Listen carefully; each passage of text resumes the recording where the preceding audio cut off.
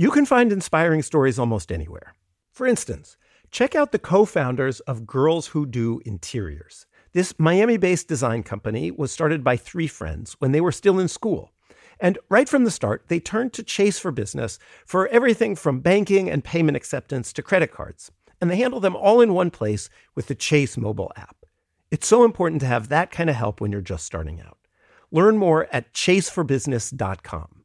Make more of what's yours. Chase mobile app is available for select mobile devices. Message and data rates may apply.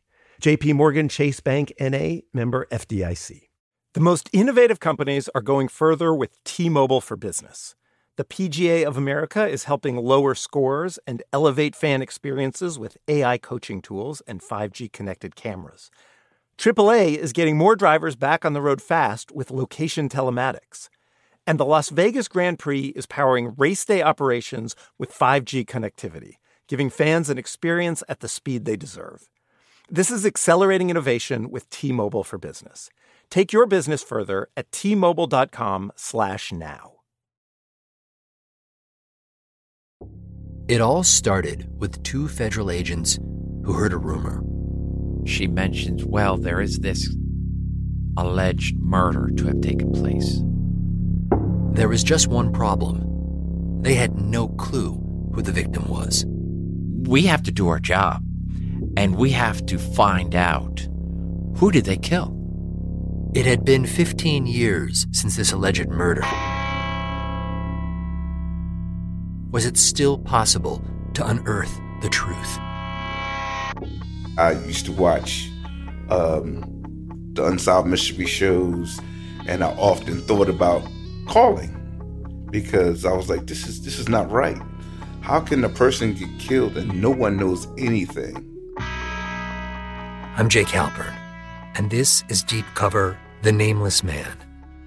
Listen wherever you get your podcasts. And if you want to hear the entire season right now, ad-free, subscribe to Pushkin Plus on our Apple Podcast show page or on pushkin.fm/plus.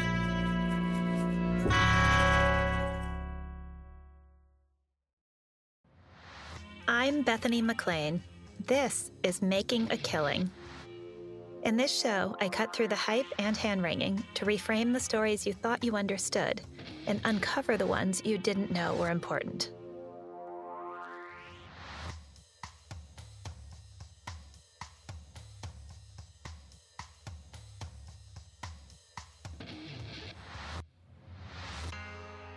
I love industry makers. No one sees a new industry coming, and then, seemingly overnight, it's a way of life. The iPhone was an industry maker for mobile smartphones. The Prius was an industry maker for hybrid cars. You can argue Elon Musk's Tesla was an industry maker for electric cars, and so on. It seems to me that there's always a cycle. After a few false starts from two early inventors, we get that one company that blows us all away and makes a new industry. Then, as fast as you can say knockoff, there are competitors. Fierce competitors. After this Hunger Games-style elimination period, the strong remain standing and make themselves part of our everyday existence. I have with me today Mark Rampolla, who has been at the forefront of not one, but two industry-making companies. The first was his own company, Zico Coconut Water, which birthed an $8 billion alternative beverage coconut water industry. His book, High Hanging Fruit, tells the whole dramatic story. The next was Beyond Meat, where Mark has been involved as an investor rather than as a founder or CEO. Beyond Meat is the poster child for the plant-based food revolution. I knew we had reached peak alt meat not when Beyond Meat had a monster IPO in May of 2019, but when, a few months later, Dunkin' Donuts rolled out the Beyond Sausage plant-based breakfast sandwich in partnership with Beyond Meat. Then came the Impossible Burger. Even long-established Tyson has come out with raised and rooted plant-based nuggets. Oh, and then there's Kellogg's Morningstar Farms, which has announced a line called, wait for it, Incognito. I can't decide if that's clever or just awful, but giggles aside, analysts say there's serious money in plant-based alternatives. Currently, the market is $14 billion in the US, and Barclays estimates that it could balloon to $140 billion in the next decade. Mark has unique insight into what it means to be the pioneering brand that then quickly gets copied. Is there such a thing as first mover advantage? And if so, how do you hang on to it? And are meat alternatives really the way of the future? I'm recording this here in the home of the In-N-Out Burger, California, and I'm delighted to have Mark here with me. So what's it like, Mark, to be at the vanguard of a new industry for the second time?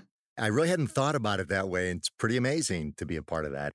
When I first started launching Zico, it was just a coconut water. I had no idea. I had some dreams, some hopes, some aspirations, but really had no idea when I look back and think that it's now an probably $10 billion global category. It's absolutely amazing.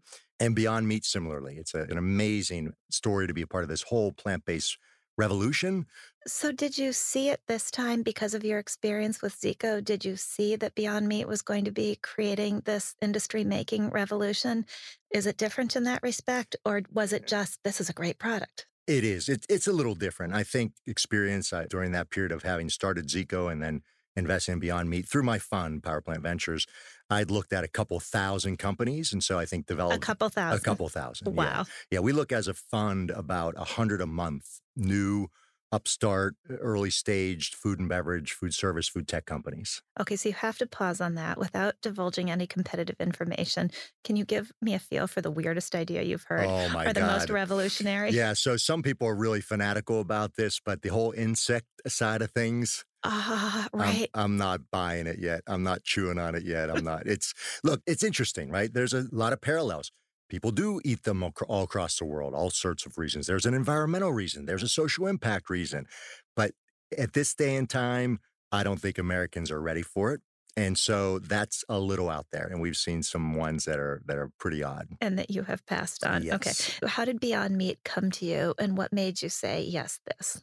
So a couple things. One, my partners actually in Power Plant had known Ethan Brown, the founder, from day one and had an opportunity to invest. They passed because they owned a restaurant chain called Veggie Grill and viewed it as sort of a conflict of interest. It's one of the reasons we started the fund. I was seeing a lot of deals that we thought were interesting. And so Ethan was always on our radar. He was an extraordinary founder, and that's paramount for us. We always look for the individual. Great founders build great companies. Rarely do great companies just happen. And so Ethan was a winner from the beginning, and Brent, his co-founder. But we didn't have a fund up and running. They went out and raised money. And when we finally had our fund up and running and got a look at it, we knew this was really interesting, particularly because they had a number of products on the market that were good, but not great. And they were doing okay in Whole Foods and other places, but not exceptional. But when they rolled out what they call the Beyond Burger, we knew. The way we knew was we have, relationships at Whole Foods. We're in the stores. We have people that we know at the stores. And through Veggie Grill. Veggie Grill was the first place that they sold the Beyond Burger. And we also literally saw the first week of sales in Whole Foods. That first week, it became the best-selling product in the whole store. Seriously, in the whole store? The entire store, right?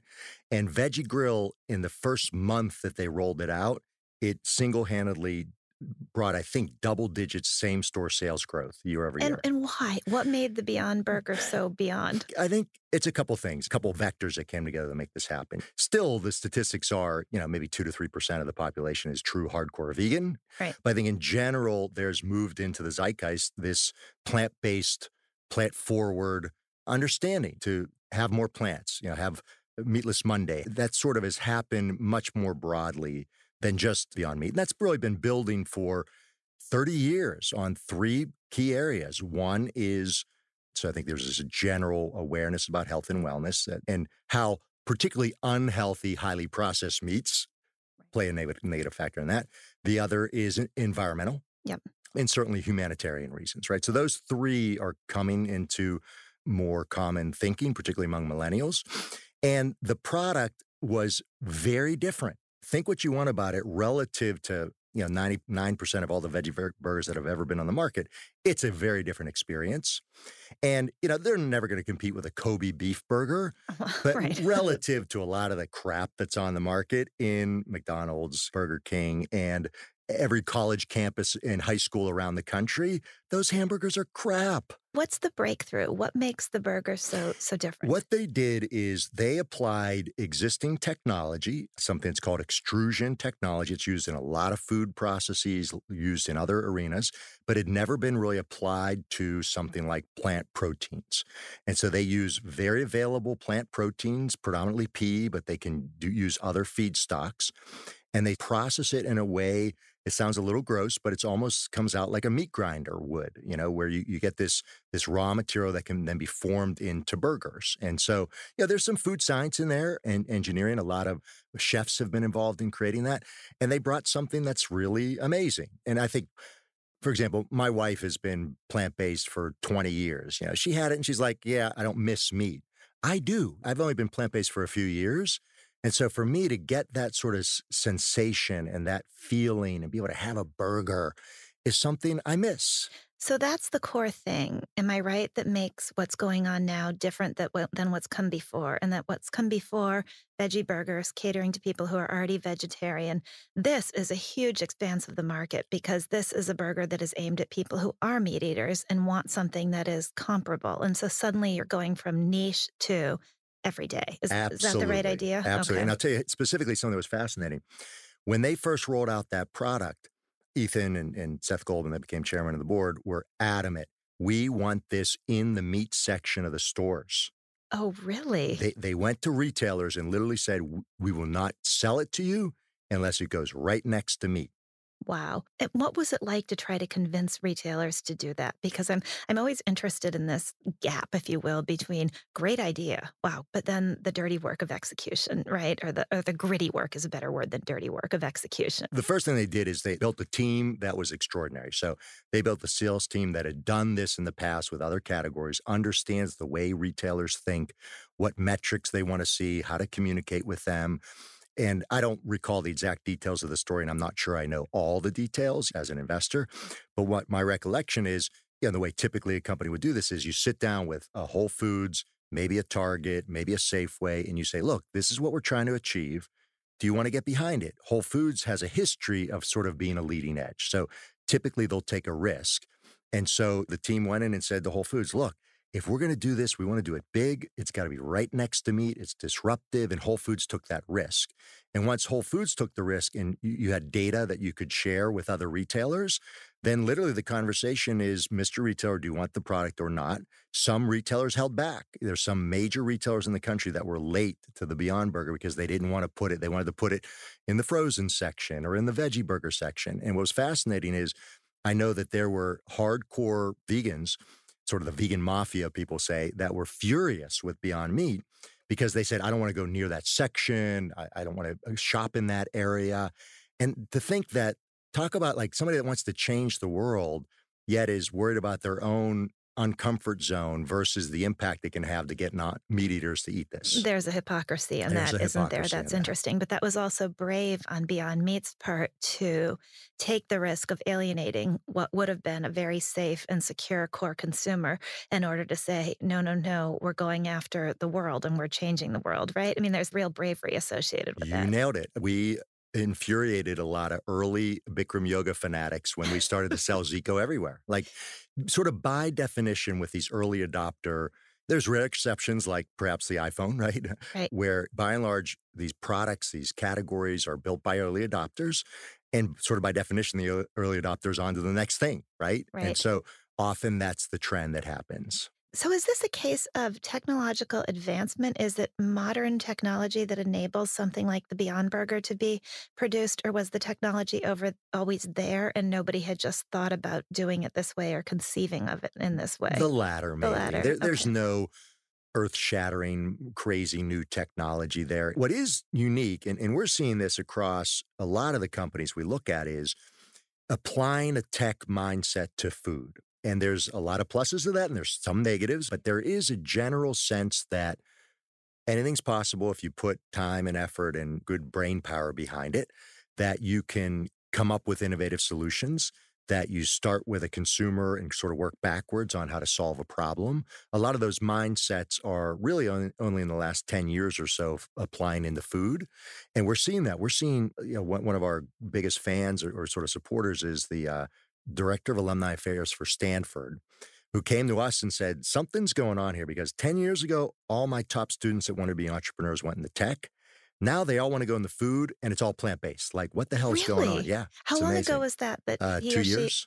That's fascinating. It's fascinating. So you have this whole new mindset. So that's the mindset is, Ethan's a wicked smart guy. Ethan Brown, born 10 or 20 years earlier, probably would have gone into tech. And he's going into a version of tech. He is, or gone into social impact. He's a radical, animal rights activist, or not the nonprofit world. But in today's day and age, there's an opportunity to sort of bridge those gaps and make a real impact through business. Before we move on, you mentioned the positives and the negatives of this ability to process plants in a different way. And that is one of the criticisms I've heard of this plant, or one of the marks of skepticism I've heard about this plant-based industry, which is, wait, how does this go with the notion of an unprocessed lifestyle if these things are so heavily processed? And is that what you mean by trade-offs? And how do you think about that? Absolutely. So look, what I'm very clear on and hope to work to, myself and for our world is that we get as close as we can to the plants we eat, that they are in clean, healthy soil that is in a regenerative format, that the whole system is thoughtful about the soil, the forest, the ocean, and we are consuming food that is as nutrient dense and close to the source as possible. That's the solution. That's the healthiest way to live, bar none. The reality is, I don't eat that way. I have time, money, capability. I have and tried to garden for my entire life. And the reality is, how often do I do it? How often am I eating that way? I have a fast-paced life. I'm moving. And so the reality is we make those compromises. And so, Ethan Brown actually talked about this recently. I think it was Chipotle had refused to bring them in. At least this was as a few months or a year ago or so. One of the comments was, well, it's too highly processed, right? And Ethan's retort was something like, yeah, have you been in an industrialized meat facility lately? Go in one of those, if they even let you in the door, and then come in my plant and let's talk. Because the reality is, yes, relative to a fresh picked squash and grinding your own lentils into a homemade veggie burger, of course, that's always going to be better. Relative to, probably make some enemies on this, I'm not going to try to use specific names, but there's a few big food service companies that sell these patties that are everywhere, right? They're every college, high school, most fast food restaurants use these frozen patties that are not food. The amount of meat in them is questionable, the fillers, the way they do that. Then you start to work your way down the meat supply chain. How are they treated? What kind of antibiotics are they pumped with? Where are they raised? Then, you talk economically, we're subsidizing the water, we're subsidizing the land, we subsidize the corn. That is a disaster. So you're talking about, in my mind, is a massive relative improvement. It's massive.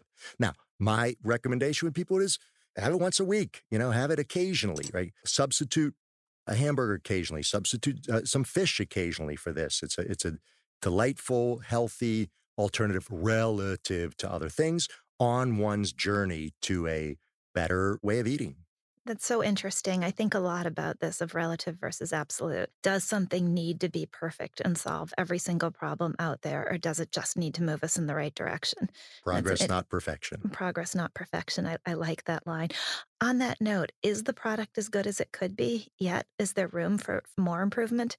Absolutely. Can you make the Beyond Burger even better? Yeah, absolutely. I mean, these guys are tweaking day in and day out, and I think making major improvements. I know they're looking at alternative protein sources. We, as a fund, are working closely with them to actually use credible data to measure and think about their impact. Because you want to talk about things like carbon emissions, water utilization, land utilizations. There's no comparison. You're talking 100x improvement with something like that, but they're going beyond that. What's interesting is that the traditional meat industry has had a response to this that is unlike what the dairy industry did, in the sense that the dairy industry didn't see this coming, right? And they've lost share to these alternative milk products and been caught flat-footed. And the meat industry is responding differently. Do you think they learned a lesson from dairy? I have the good fortune to engage with a number of very, very, very senior executives at many of the food beverage companies, including some of the meat companies. They're rational, smart people. Most of them want to do the right thing and are trying to figure out how to navigate it. They have a shareholder base, they have self-interest, all those things are aligned. And I think they're rational. They recognize and see these trends and are afraid of getting caught flat-footed. And so, they've seen other industries blow up, other companies blow up, and I think they know it can happen to them too. Do you ever get out there and taste competitors' products, just knowing you're not an investor anymore? But I mean, if you eat a Beyond Burger, can you tell it's not an Impossible Burger? Absolutely. And you can tell it's not an Incognito, whatever. Okay. Those couple ones, at least, they're pretty distinct, and distinction's good. And one of our theses in general is competition builds categories, right? It's, Beyond Meat alone would not be where it is if there wasn't Impossible. That's just how these things work. Because one spurs the other to be better, to do better. And people talk about it. They compare. Retailers hear about it. Consumers, reporters, everybody's talking about it. It sort of creates this hype and interest, and they support each other. Funders compete, and it just sort of creates an ecosystem. Back to this notion with Zico, you did eventually sell to Coke. Beyond Meats took an investment from Tyson, right? And so did you think, and then Tyson ended up selling and launching its own competitive product.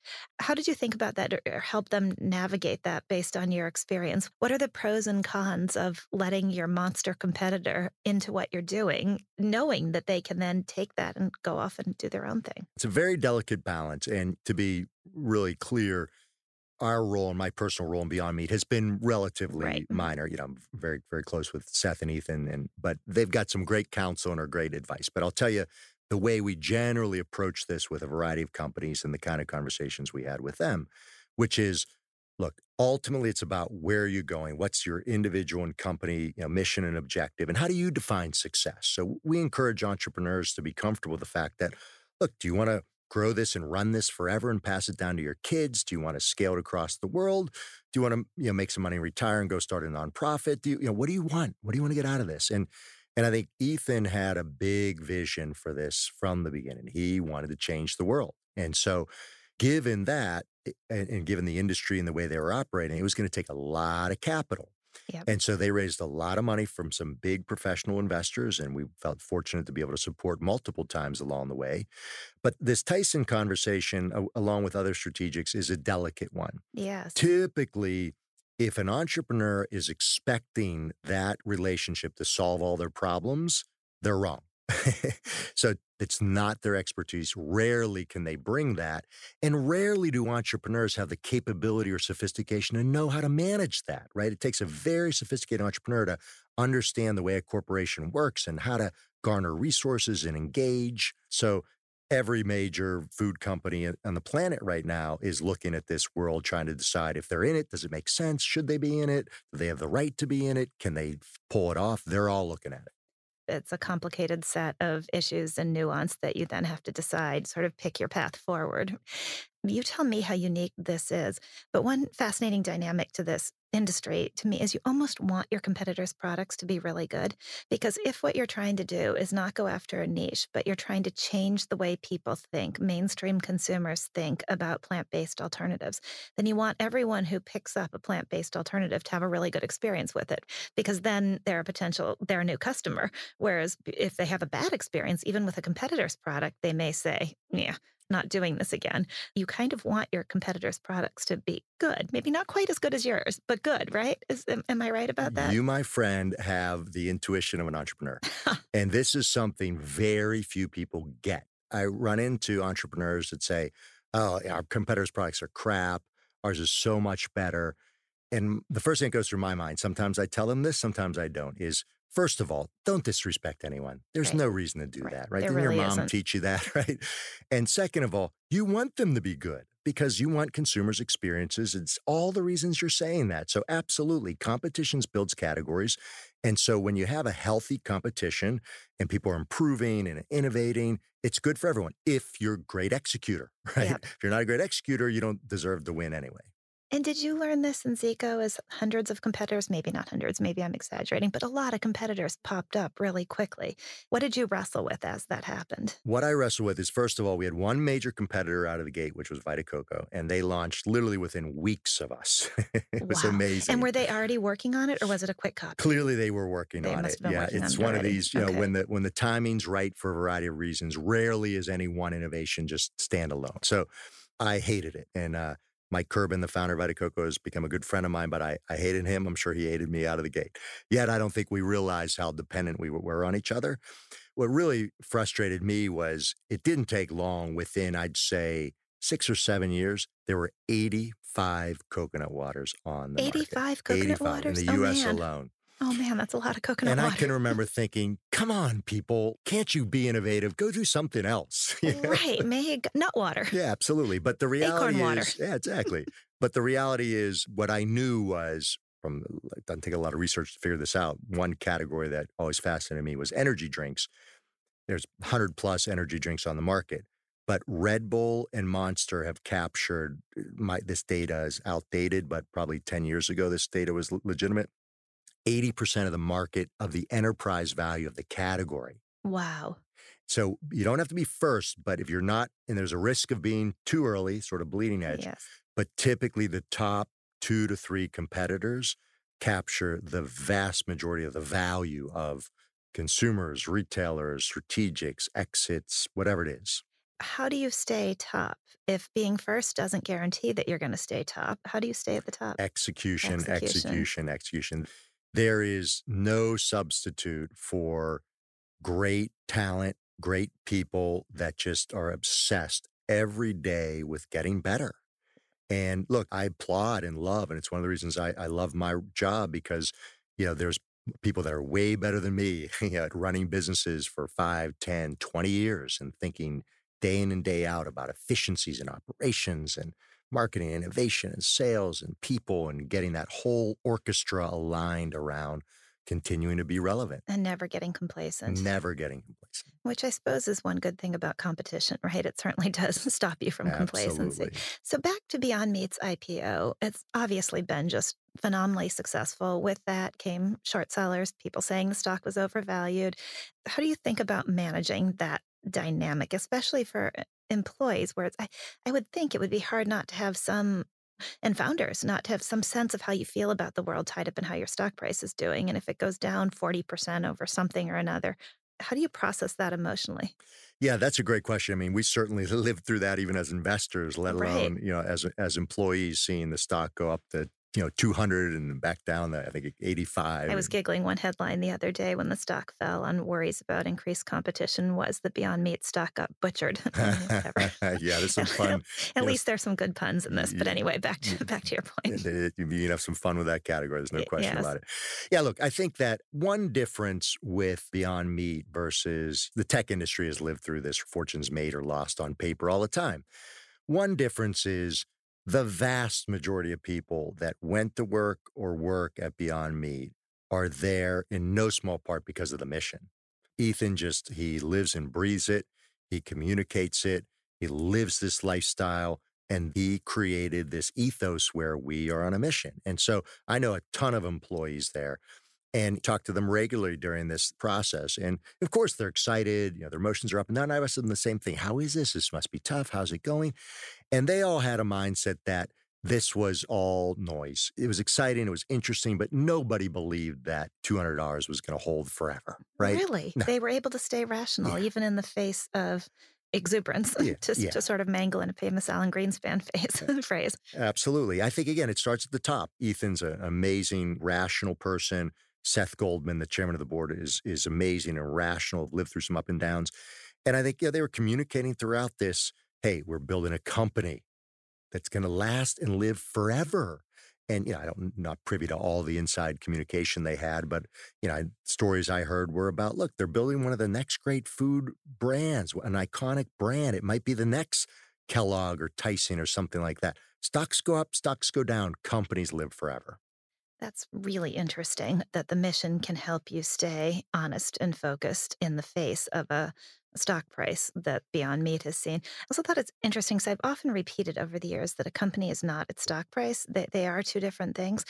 And yet, in a weird way, Beyond Meat's stock price has almost been branding or furtherance of the mission in a really interesting way, in the sense that what the stock did made everybody say, there's really something here, and brought attention to Beyond Meat in a way that I think has accomplished a lot.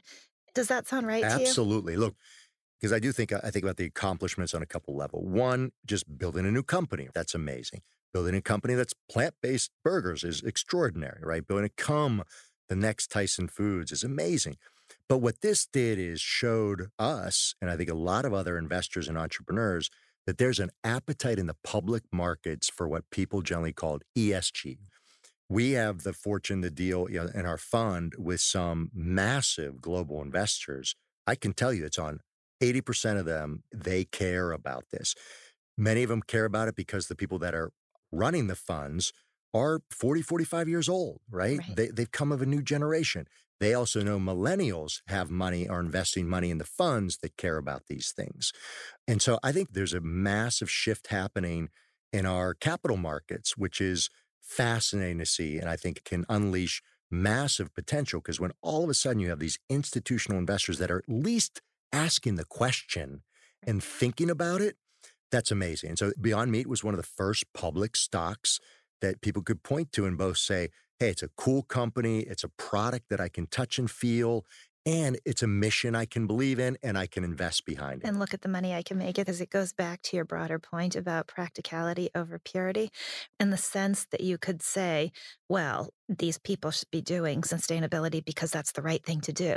But yet you have this interesting confluence between sustainability because it's the right thing to do, because that's where the money is, because it's the right thing to do. You can see how the mixture of those two things can actually create a virtuous circle. It's exactly what I believe. And it's just, I think I've come more and more to just accept that to expect people to change too radically is unreasonable. I believe we're at a point of crisis as a species on this planet, and that is in part our food system, our energy system, and that the core of that is capitalism. And that if we're going to change that, it's got to be aligned with the way people live.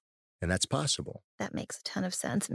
So when the CEO of Impossible Foods talks about a goal of eliminating animal products from the global food supply by 2035, does that fit into the category of realistic, or is that idealistic? Let's call that ambitious. Ambitious. It's a bold, it's a BHAG, right? Yep. And I love those. I think they're great. I think for his company, that's perfect. It's not going to happen. There's always going to be a place. And look, I have a lot of friends that will argue, with me all day long about this. And the reality is a small farm with well-treated animals that are fed on organic food and are harvested or used in rational ways. I have a hard time arguing that. It's not my choice, and I can still have an ethical question about that, but I can understand that as a model. The reality is that's not a model for the rest of the world. And if we move a modest way towards some of these goals, it's a big deal. I do think there's some time, whether it's 50 years, 100 years, or 1,000 years, where we will look at animals and look back and be amazed we ate them. Be amazed at the way we treated them. And we treated them. There were a couple of words that have been invented to describe, I think, what you're talking about, which I liked. One is, so let's see if I can say them, flexitarianism. Yes. And then the other, which I really liked, reducetarianism, right? Yes. Just along the notion that progress is important rather than perfection. Have you guys struggled either with Beyond Meat or in any of your other investments with some of the pushback from the big meat interests in this country, in the sense that they've gotten laws passed that you can't use the word meat unless it comes from an animal? And there's been pushback from other lobbying groups about the idea that this is healthy in order to just preserve their market share. And do you guys worry or get angry about that corporate power, that degree of moneyed power? Look, corporate interests in general in our country anger me and annoy me. I accept them as a reality and as a challenge. And I think most great entrepreneurs and investors do. Like, these guys are, they're spitting in the wind. It's inevitable. And so time is on our side. And the challenge really is building a business in and around and twist and turn. So you change the name so you have fun with it. And I'll give you one great example. There's a company, the company has had some challenges, but fascinating entrepreneur and interesting story. Just, this was Hampton Creek. Yes. So when they right. rolled out this mayo product, they got sued by a couple of the big mayonnaise companies.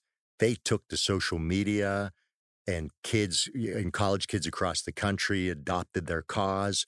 And in a month, the big mayonnaise companies were out of numerous college campuses across the country. So it just bit them in the ass. Oh my God, I love this story for another reason, which is social media is a force for good instead of social media as an engine of our mutual assured destruction, right? Yeah, there are occasions, right? It's how it's used, but it can. There's an exception to every rule, right? Absolutely. So have you seen anything over your career now? You've come to believe more strongly in this idea of mission and economics. And I was struck by a speech you gave, I think it was a couple of years ago, about doing good is good business. Are there things you've seen that counter that make it hard for you to maintain your faith in this? Or have you become more of a believer that these things are both possible? I have this conflict every day, and I fight the battle. And there's days where I feel like I'm kidding myself that part of the problem flying around the world to find businesses and try to change this. And every flight I take is, more carbon emissions, right? Investing in these great companies, and most of our investors are already very wealthy people. So I think the difference now is I can recognize those and I choose my battles. And so what I recognize is I have a choice, right? I can detach from the world and go live on a farm somewhere and raise my own plants, try to live as low impact. And really garden, put those skills to work. Absolutely, and live as low an impact life as possible. Or I can fight within the system. And that fight for me is a soft one. So what I feel is if I can talk to a young entrepreneur and ask them about their mission, ask them about their impact, ask them about their supply chain, ask them about their employees. Do you know where your food comes from? Tell me about the employees of your co-packer. Like that they start thinking, oh my God, an investor's asking me these things. I better go figure it out. That changes things, right? That's very powerful to be the person with money asking the important questions. Yes. And then when companies are scaling, what I can ask them is, look, if you sell this company, and that's part of your goal, how do you make sure the mission is so core to the DNA that the corporations aren't going to be able to screw it up? Because corporations are generally pretty smart, pretty rational, filled with good people that are trying to do the right thing. If the core of the brand is so strong, it will endure. I'm amazed that Zico in the Coke system, the brand's phenomenal. The product's honestly in some ways better than it was in terms of quality and sustainability and social impact. But it's because the core of the DNA of the brand was strong enough. And so if you build in checks and balances in your supply chain, most likely a strategic's going to keep a lot of those in place. It's not perfect, but so I can challenge on that front. And the other front I can challenge on is investors. I can sit in front of some of the wealthiest, most successful investors in the world and tell them why this matters, why our food system is disrupted, why it needs to be rebuilt from the bottom up, why that creates an economic opportunity for you, and you can also improve the planet, health and wellness, and have some humanitarian impact all at the same time. You're giving me faith that maybe the world really is moving to a different place, because I would have expected that Zico and the Coca-Cola system, that they would have started trying to save money by reducing some of the costs in the supply chain in a way that would have been problematic. Honestly, look, I'm not involved anymore, but I hear plenty, and I check in and I'll give you one little example. I know the team in Thailand that manages the supply chain. There's a woman-owned farm that I developed a relationship and began sourcing from her when there was nothing. Like it was a teeny little shed. They were gathering some coconuts and cracking them open. She's got like 300 employees now or something like that. And one thing I know is that when you're clear about what is non-negotiable, a great strategic supply chain will look at those things and do it right. Now, if they're throwing coconut water into Coke, someday, who knows how they'll do it. But thus far, at least, the integrity of the brand is strong. And we see that generally when brands get acquired. Whether the strategics do well with it or not is a totally different story. Isn't that interesting? I guess to your point about working within the system, maybe the key, if you're going to work within the system, is to have certain things that are non-negotiable and to know what those are, and to also have your consumers absolutely understand what's non-negotiable so that if there's pressure on those points, your consumers know to push back. That's exactly right. Identifying those non-negotiables are important for any entrepreneur. They're important in life, right? I'm sure you have them in your business world, in your career. And I think we all play our part. I think what I've come to terms with is part of me would have loved to do what you're doing. I think what you did on Enron was absolutely amazing. And to highlight these issues in another life, I'd love to do that sort of work, be sort of a calling out from the outside, pointing out and bringing it to light, these real problems we have. That's not my skill set. I can't do that. I thought maybe I would run a global corporation someday and make a big impact at that level. That's not my calling. This is my calling. Well, to take something that didn't exist and have a farmer in Thailand, a woman farmer in Thailand with 300 employees, I'd say is a pretty enormous, even if that were it, and you stopped there, that's a pretty enormous. But Thank you. And I do want to just qualify, I can't quote that fact exactly. Well, whatever. Order of magnitude hundreds, is fine. Yeah. Okay, before we close, I just want, you said this about building Zico. Be ready to spend a decade of your life, to dig deeper than you ever knew was possible, to give until it hurts and then give some more, and still you may not succeed. If you are willing to go for it, then you'll be amazed at the impact you can make. Was there a moment with Zico that you felt like maybe I should quit? And how do you know to persevere? Pretty much every day for the first 5 years, I woke up in the morning and had a mantra which was purely intended to keep me going, which was little things like, all I ever need is inside me now. I used to take runs and tell myself, everyone loves Zico. Everyone loves Zico. Everyone loves Zico. That's a great mantra. When no one in the world was drinking Zico, right? There were 10 yoga studios in New York. I wanted to quit a lot. And one of the things I was afraid, I was terrified, didn't think I was up to it. I had made all these excuses for myself. And fortunately, I had, to a certain extent, boxed myself in. I'd put every penny we had into the company. I'd moved my family to New York. I'd quit my job. I'd taken money from my sister, my mother-in-law, friends. I'll never forget one day, I actually went to my wife at some point and I'm like, look, if you're done, I actually got a job offer to move back to El Salvador with the corporations, run a big operation. It would have been more money, move into the same house, get our same life back. We got it all back in a month.